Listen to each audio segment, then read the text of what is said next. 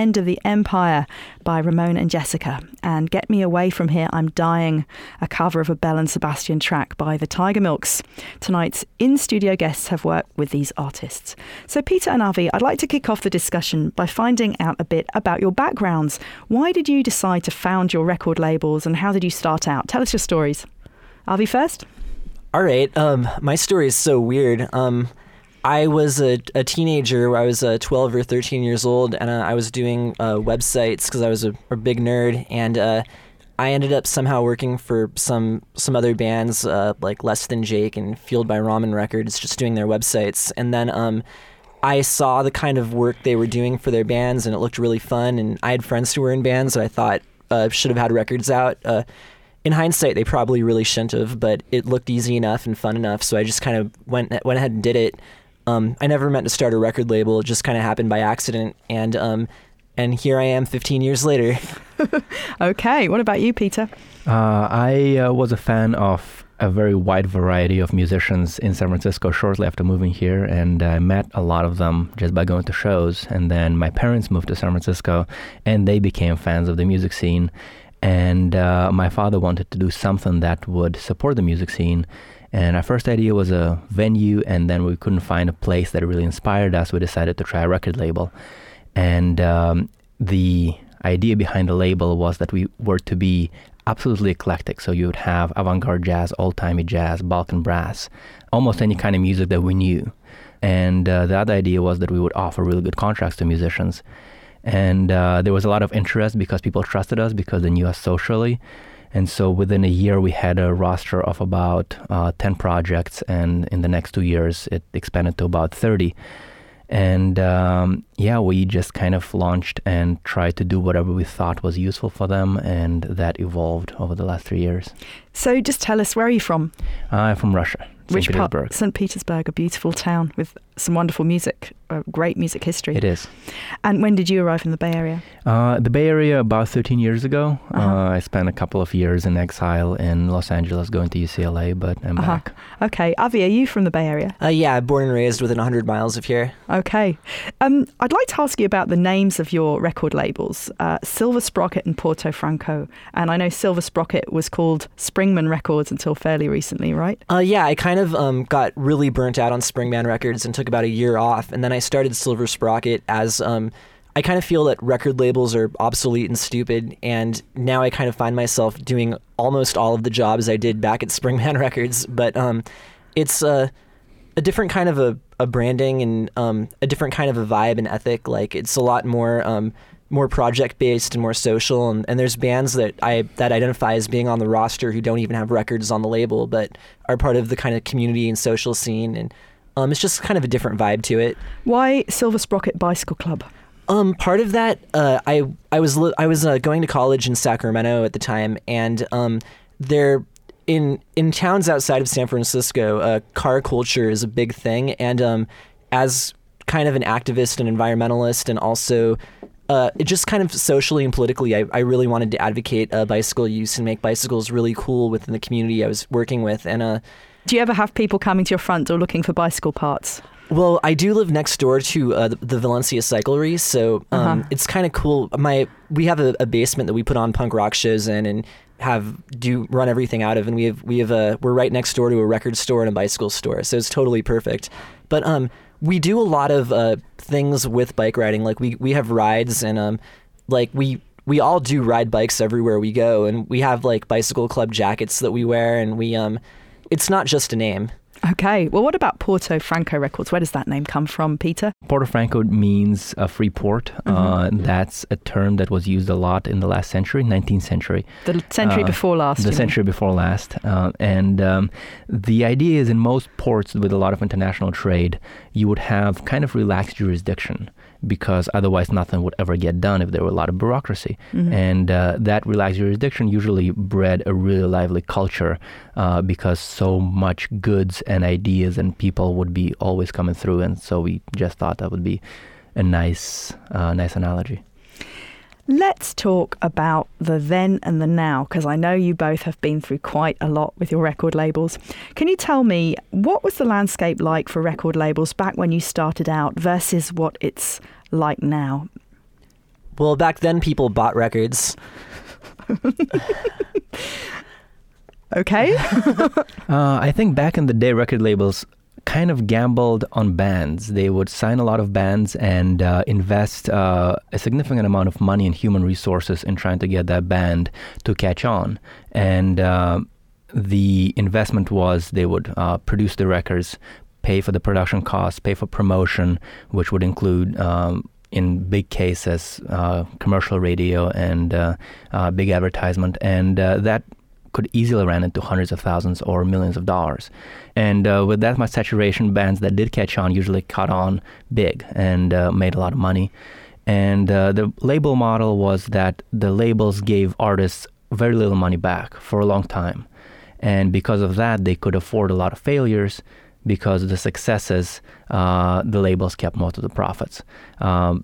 that has completely changed because the labels can't afford to gamble on music so much anymore because so many more gambles are failures and the successes don't bring in the profit as much. And so now labels are trying to be much more varied and kind of find a way to be useful in ways other than just putting money forward. Now, the two titles of the tracks that we heard a few minutes ago, Get Me Away From Here, I'm Dying, and The Beginning of the End of the Empire, seem uncannily appropriate for a discussion about what it's like to be running a record label in these times, right? It's very sly of you. Absolutely. Yeah. Does the world still need record labels? The world still needs record labels, and some people would argue that it doesn't.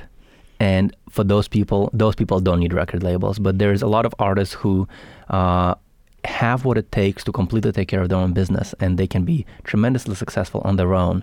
But for those artists, there's also artists who would really appreciate the help from an organization, both in terms of financing or human resources.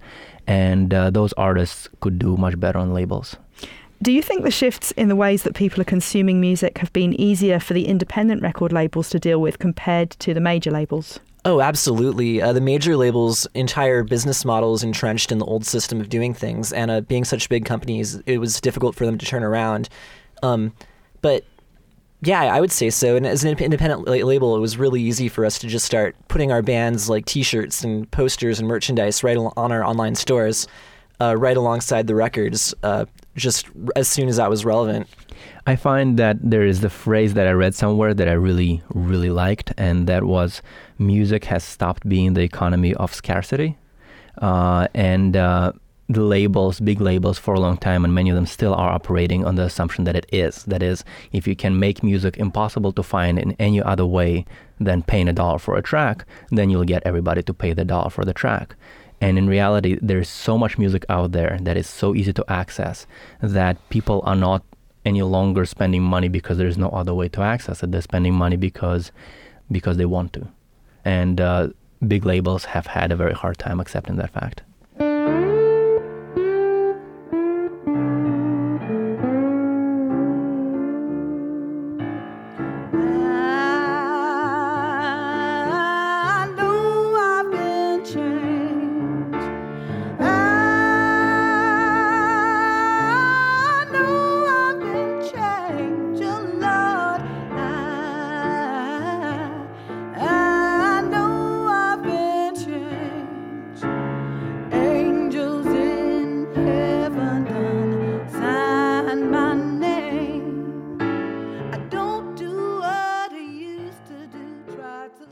You're tuned into VoiceBox with me, Chloe Veltman. Don't forget you can access our free podcasts, playlists, and all kinds of other information about our series at voicebox-media.org.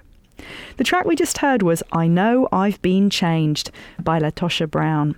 Brown isn't the only one who knows she's been changed. The music industry knows it too, which is the subject of tonight's discussion with indie record label owners Peter Warszawski and Avi Ehrlich. Peter, Latosha Brown illustrates the new strategy in some ways of Porto Franco Records. Tell us about your work with this artist and how it departed from the old ways in which an indie record label would typically collaborate with its clients. Well, last year, Mark Groudon was recording an album in New Orleans. And a few months before that, I decided that I'm actually going to try to do a completely different approach to marketing for the label. The approach was to try to utilize the talents that I actually have personally rather than trying to do something that is defined as a record label activity. And I can shoot and edit video, and I am a photographer. And I figured that with those things, I could start a video series without spending any additional money on it. And I could feature a lot of musicians on the label, and I could feature a lot of musicians who are not on the label, but whom I'd like to support. This song, so by the time we recorded this song, we had about maybe 3 or 4 episodes out. We were about a month old as a video series, and we recorded this in during a day off of a recording session. And about a month after we put it on YouTube, it was featured on YouTube's homepage, and it blew up to about 1,100,000 views. Wow. In about 4 days. That's amazing. Which was staggering. It was like, I've never had any kind of success in terms of any web traffic or any other metrics on this level. And that really gave me confidence that that approach could be really interesting. Avi, you're using a lot of video these days too. Why is video such an important component of an independent record label's work? And can you talk us through one or two video projects that you've worked on recently? We do make a lot of videos. Like when we put out a Big D and the Kids Tables album called How It Goes back in like the early 2000s, we made a music video for every single song on the album. And it was just a cool way to keep reminding everyone that the band existed, and just it was really fun to do. And we didn't really spend much money on it, but we made something like 25 really fun videos. And every 6 weeks we'd have a new video to send out to all the blogs and all the websites and posting on our internet presences. And it just kept us interesting and relevant in our audience's minds. And it was just fun to do.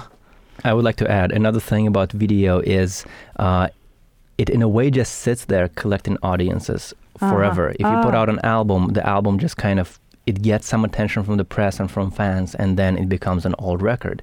If you have videos on YouTube, then people will find those videos through all sorts of different channels, friend recommendations, automatic recommendations, and in a way you're playing to new audiences every day. And that can almost replace touring and other ways of finding audiences. Now, videos are just one way that record labels are helping artists to reach more people these days.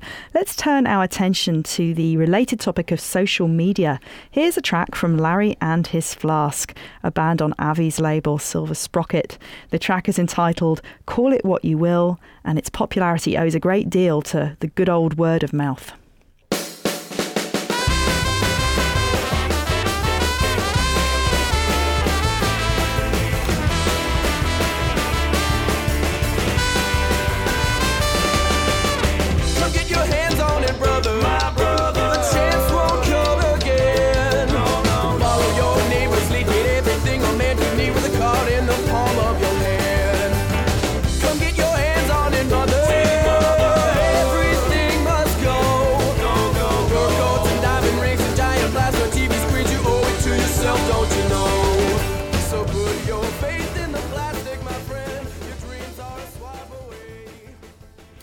This is VoiceBox, and I'm Chloe Veltman.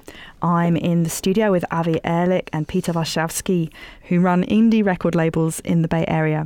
VoiceBox is available as a free weekly podcast on iTunes and at voicebox-media.org, where you can also find loads of great information about our series, including playlists and schedules.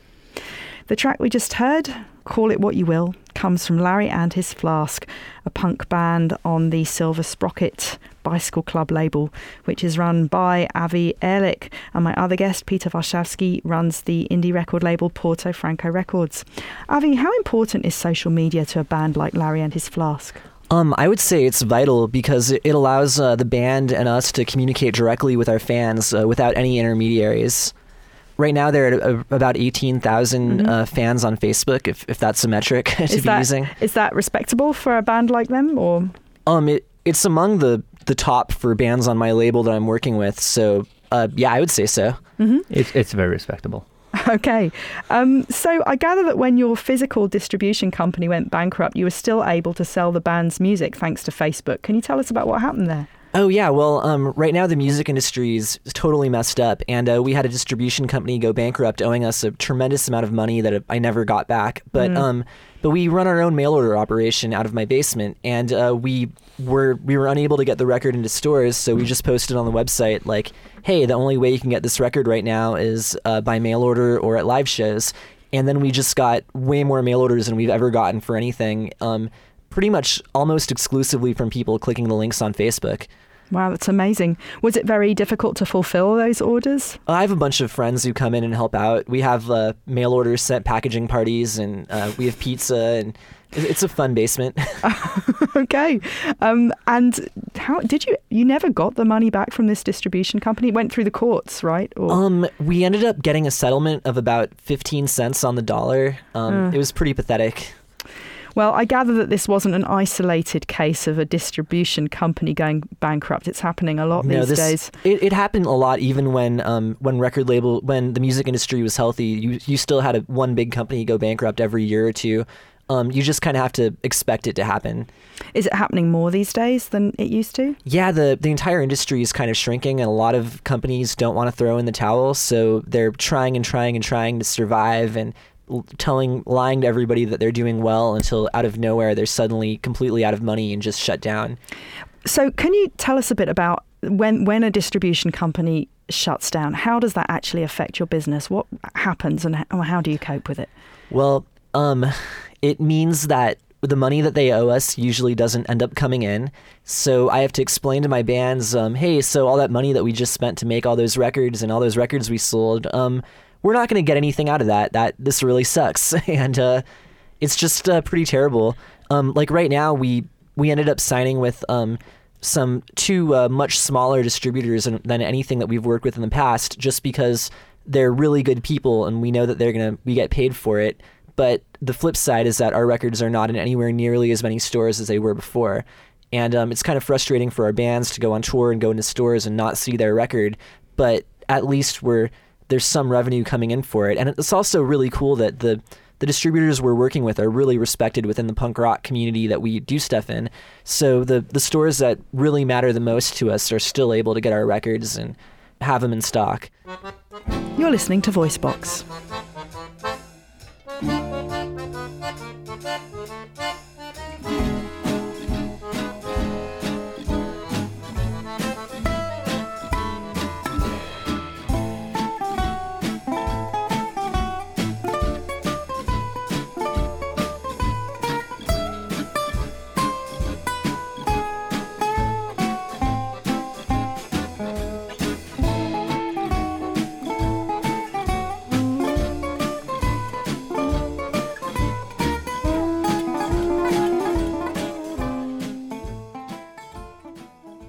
You're listening to VoiceBox with Chloe Veltman. In addition to hearing this show on air, you can revisit it anytime via our free weekly podcast series on iTunes. On tonight's show, I'm chatting with indie record label owners Peter Warszawski and Avi Ehrlich. The track we just heard from Peter's label Porto Franco Records was entitled Sing On, and it was by Gaucho, featuring the vocalist Tamar Korn. With that track, I'd like to take a step back from talking about things like videos and social media, which are relatively new modes for packaging and promoting artists that indie record labels are devoting a lot of time and attention to today. Let's spend some time talking about the importance of performing before live audiences, both at home and on tour. Now, Gaucho is interesting because that band has taken an intensely local approach to developing its fan base. Peter, can you tell us about Gaucho's strategy and how it helped your role working with the group? Well, this strategy has been completely local. They started playing at a bar called Amnesia on Valencia Street about 10 years ago, and they started on Wednesdays, and for 10 years now, every Wednesday you can see them there. I think it started as a small show, and now they pack the place every week, and a lot of work has been coming from those gigs. They get in a lot of events, and they kind of becoming a local celebrity. The Amnesia show is free, but that free show with dancers who come and dance and with people who come drink beer kind of foster the community around them. And how's that helped you in terms of what you're doing with the band?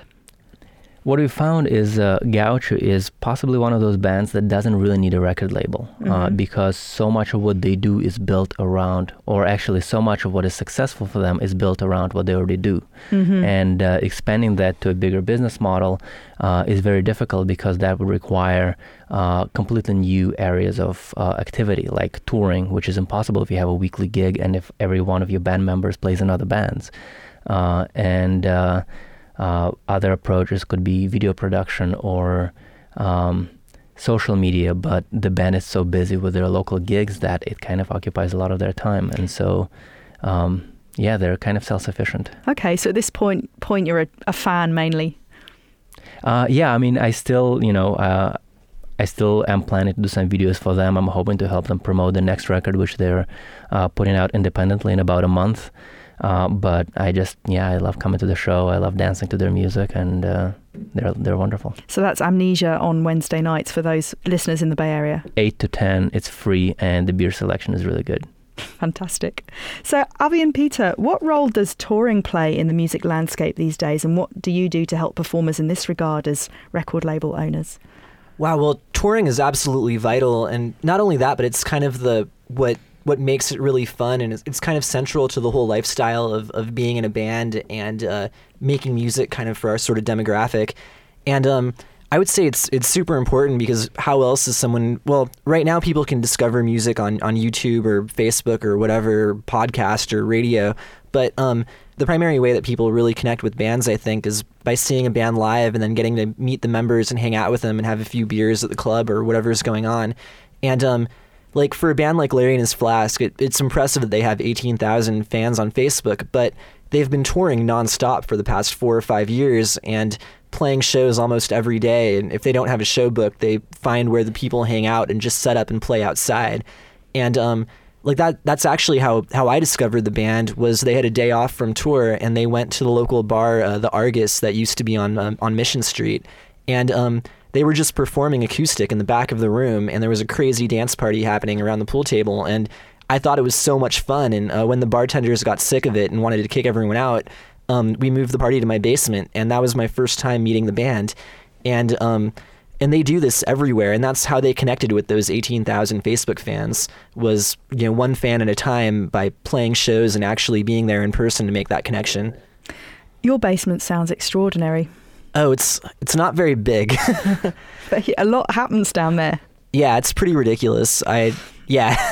So with all the social media helping to get music out to fans, no matter where in the world they are, and bands spending all this time on the road, how much does it matter where a band is physically located these days? Are there still cities where it's better to be if you want to make it as a musician? I would say that it's very helpful to be near a place that has a lot of music going on, because, for example, if you live in the Bay Area, it's really easy to play shows in Santa Cruz or Berkeley or Oakland or, Chico, Sacramento. Like, there's so many towns you can get to on a weekend road trip. But if you're committed to the touring lifestyle, it doesn't matter if you're in Las Cruces, New Mexico, or what. You're going to live in that van for 2 months, and that's just the decision that you make. I'm curious in regards to this, with the move that Mark Groudon made fairly recently from the Bay Area to New Orleans, Peter. Was that a good thing for him to do? Was that a wise decision? And does it even matter where he's living? I don't think it matters that much. I think it was a really good decision because so much of his musical influences currently are New Orleans music, New Orleans R&B, and the Delta blues and the spirituals.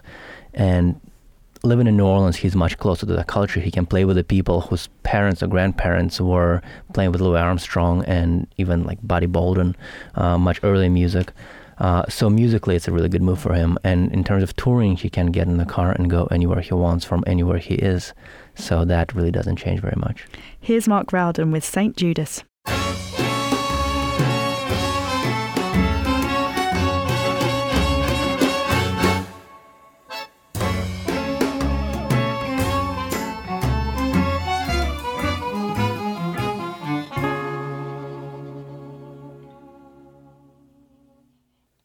St. Judas, St. Judas, St. Judas. You got a shot glass scar on your forehead. You got holes in the soles of both of your boots. You're a movie where the good guys are bad and the bad guys are good. That was Mark Groudon with the track St. Judas. You're tuned into VoiceBox and I'm Chloe Veltman. Tonight's discussion with the Bay Area-based indie record label owners Peter Warshawski and Avi Ehrlich is all about what companies like theirs are doing to rethink their business strategies in the shifting music marketplace. Now, one thing that I find fascinating and somewhat surprising about the indie music business right now is the popularity, the enduring popularity of good old-fashioned vinyl. Avi, what's that all about? Vinyl is a lot of fun. It stands in contrast to a compact disc, which at one point was the easiest way to listen to music when that was the technology. But now CD cases are just annoying. They break in your backpack and the discs get all scratched up and you don't have much room for artwork. And vinyl is kind of nostalgic, but it's really fun, and it's a big clunky thing that you own on purpose because you really want to own it. It's not a hindrance, I think. But what about MP3s? I mean, most people, I think, are listening to MP3s at this point, or, digital formats, rather. Well, all of the vinyl that we release comes with an MP3 download coupon, so people can get the MP3s on their own, or they can buy the vinyl and get the MP3s along with it. So in a way, you're catering to all kinds of musical tastes, all kinds of preferences for listening to music. You've got the kind of the collector's item of the vinyl, and you've also got the instant gratification, if you will, of the MP3. Yeah, of the download. I want to make the music as easy to get for our fans as possible in whatever format it is that they enjoy. And our audience just isn't very interested in CDs. Okay, well, is this true just of the hardcore punk fans, or would you say that this business with vinyl is across the board? I mean, Peter, are the fans of your artists, are they mostly downloading music digitally? Do they want vinyl, or they're listening on CD? I would say we have about half and half CDs and digital, and vinyl has actually not been very successful for us. I think vinyl is a really it's a niche market for not just one niche, for a lot of niches, but still for fans who are really into owning something unique. And a lot of music that we put out is it doesn't quite have that fan culture around it. Avi, can you talk a little bit about Blank Fight? It's very interesting what you told me the other day about the vinyl outpouring that you have with them. Okay, well, with the Blank Fight, they were a band that features, there's a notable Bay Area writer named Aaron Cometbus, who's very highly influential in the punk rock scene, and also members of a band called This Bike is a Pipe Bomb that was also pretty popular. And this was a very short-lived band from Pensacola, Florida, but they're really, really good. And a lot of people who follow these other bands in the community are aware of them and really excited about their existence. And for this record, we had it remastered for vinyl, so it would sound really good on vinyl. And being in having the entire package inside of a record jacket meant that we could put anything else in there that we wanted with the record. So we had Aaron Cometbus make a little zine that comes with it. That's would have been kind of difficult to do with a CD because it just wouldn't fit in the package. So yeah, it's just a fun, cool, big piece of art that you can listen to and sounds great, and it's just fun to own. Cometbus, is that his real name? It's what he goes by. I see. Makes sense. Let's listen now to This Bike and This Guitar, a track by The Blank Fight. 18 miles an hour on our bicycle machine. We were trying to get to Key West from Gainesville. We were camping in the woods, stealing oranges from the trees. This bike and this guitar, the life for me. When my knees blew out in Palmdale, I had to take it slow. You're full of grits and I guess I'm on my way. Camped down in the sugarcane field near the Florida Everglades. This bike and this guitar, the life for me. This bike and this guitar, this bike and this guitar. You're tuned into VoiceBox with me, Chloe Veltman. On tonight's show, I'm chatting about the highs and lows of running an indie record label with Peter Warszawski of Porto Franco Records and Avi Ehrlich of Silver Sprocket. We just heard from The Blank Fight, a band on Avi's label. The track was This Bike and This Guitar. Now, the economics of what we've been talking about this evening are very challenging. Are you guys making any money these days? I didn't make any money last year, but we also had 2 distribution companies go bankrupt. And it's really exciting right now to actually have a little bit of money in my pocket because our new distributors, Revolver, based in San Francisco, is actually paying us, and it's awesome. Thank you, Revolver. What about you, Peter? Oh, we're not making money, no. When we started, the mission of the label was kind of to be the patron of the arts, and hopefully business would come after that. And we've been extremely successful as patron of the arts, but the business has not materialized. So we're slowly closing down and kind of reimagining what we do. Wow, you're closing down and reimagining what you do. Does that mean that Porto Franco Records will cease to exist? You can still buy the records and you'll be able to buy them for a pretty long time. We will stop putting out new albums after September. We're going to put out one more by Miklit Hadero and Quinn DeVoe. And after that, I'm thinking that I'm going to have a jazz-only kind of EP label that is a mix between a label and a blog and a video series and a podcast and an online magazine and whatever else happens with it. Okay, and have you figured out what the business model for that's going to be? The business model is going to be raising money ahead of time to cover expenses, probably on Kickstarter. And after that, just doing it so part-time that we can make money that I can just get a job and go to school. I have a interesting note on that, though. I think there's a really interesting precedent in independent music of zines kind of leading to record labels, where somebody has a fanzine and then they start putting out 7-inch records or EPs or whatever to support those bands, and then they accidentally have a record label going because they've... Like, I think one of the biggest things a record label brings to the table is having an audience and having an expertise and networking in a community. And having a zine or a blog is a really good way to be involved with that. Okay, so I mean, potentially you'll build the audience with the blog, and then between the blog and the videos and the music, you'll have this wonderful web. And I'm also kind of narrowing down the stylistic selection for the label. We started with having so many different things that it becomes very difficult to have an attentive audience, because you might have somebody who likes our singer-songwriters, or somebody who likes our world music, or somebody who likes our avant-garde music.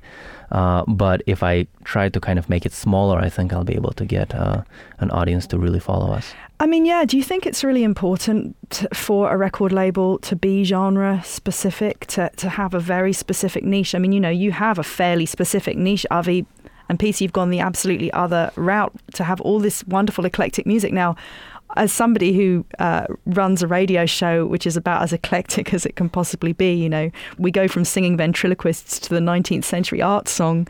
So, I mean, I love that approach, but it's not working then?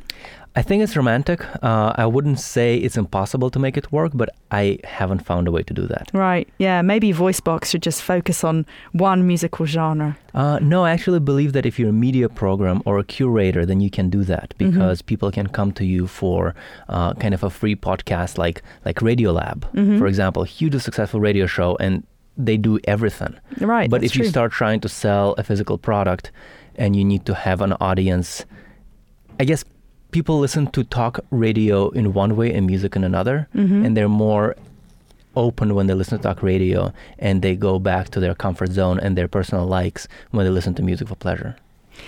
I'd just like to take a slight tangent as we're talking a lot about economics. The fact that music can be accessed by most listeners for free online is a reality that, of course, the whole industry is having to deal with right now. I'm curious about your strategies for dealing with this. We give away music by a pretty big handful of our bands for free on the internet, and we've never asked anybody to take music offline, but we don't actively give it all away ourselves. For us, we definitely want to sell the records, and a lot of work and energy goes into the records to make them really beautiful and worth owning, and not just frivolous pieces of plastic. But if somebody wants to just download the music for free, that's still fine with us. We want the bands to be successful with whatever it is that means, and if they can survive selling concert tickets or T-shirts or whatever, that's totally fine with us. Like, whatever it is that works is cool.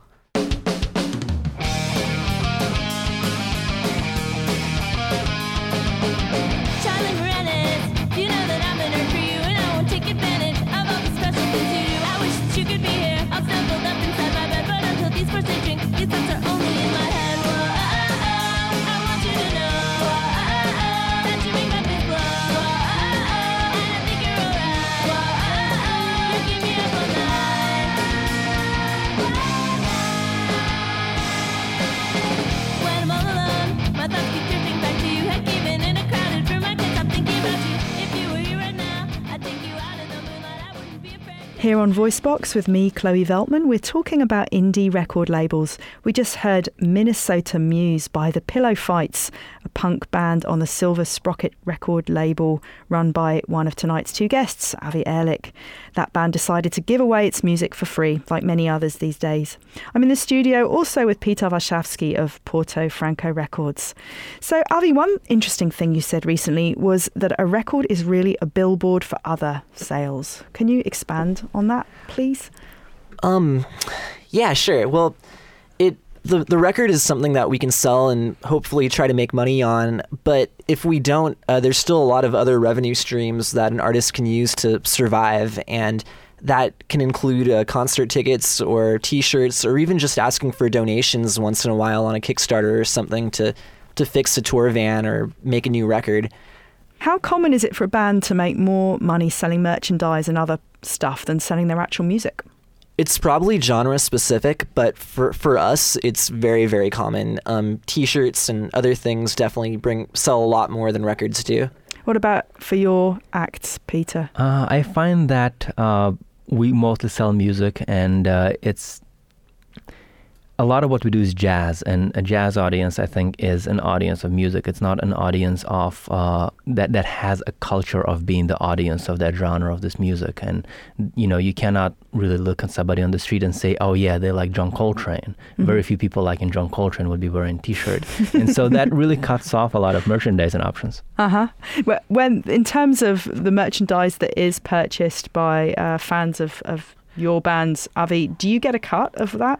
Not explicitly, but we do come up with our own kind of weird, bad ideas, merchandise things. Like if we think of something that just sounds really fun to do and we approach the band and say like, hey, can we make pillowcases or magnet poetry or whatever, we'll sell those things. But we're not really organized as a big like clothing store or anything.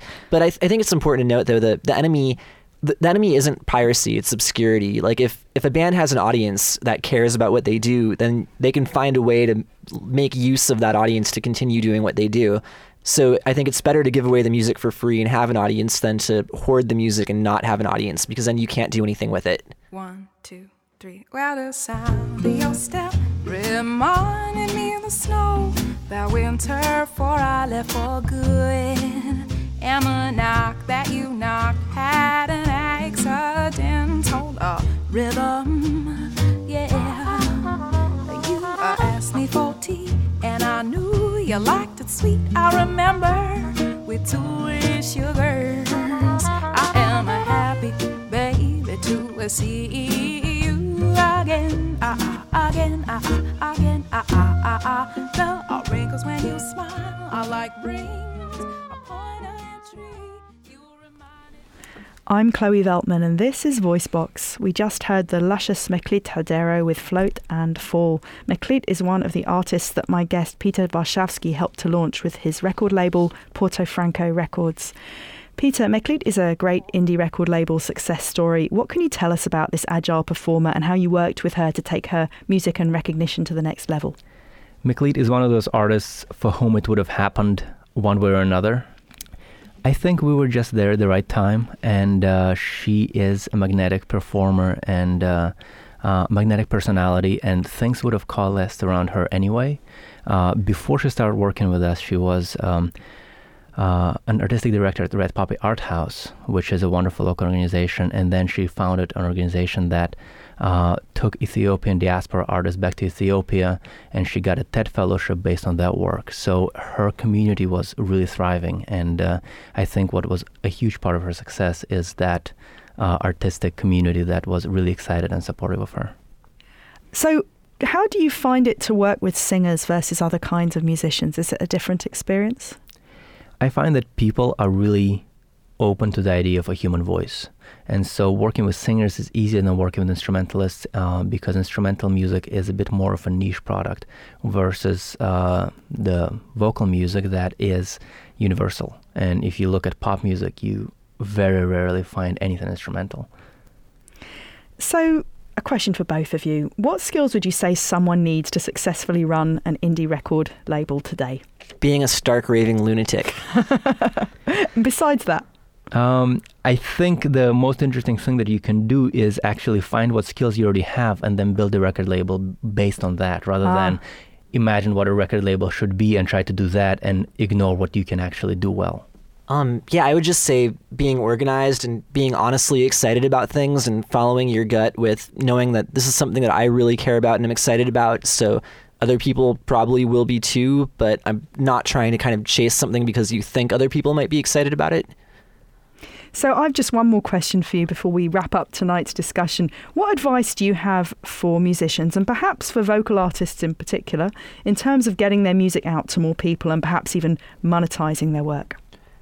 My primary advice for every band that approaches me is don't wait around for someone to help you with anything. Just go out there and do it, whether that means putting putting on shows, like playing in a coffee shop or whatever, or putting out your own record or putting your songs online or going on tour, it's just do it. And if you're doing a good job and people are excited about what you're doing, then other people will want to help you and take part in it. But don't just send your record out to a bunch of record labels or DJs or something and sit at home waiting for something to happen, because nothing's going to happen if you just sit around waiting for it.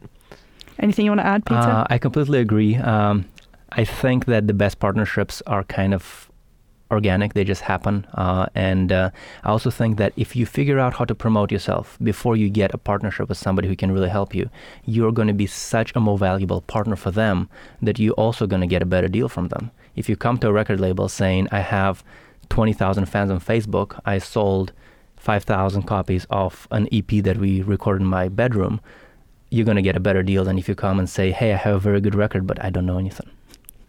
Well, that's just about all we've got time for tonight. I'd like to thank my in-studio guests, Avi Ehrlich and Peter Warshawski, for being here. Peter and Avi, it's been such a pleasure.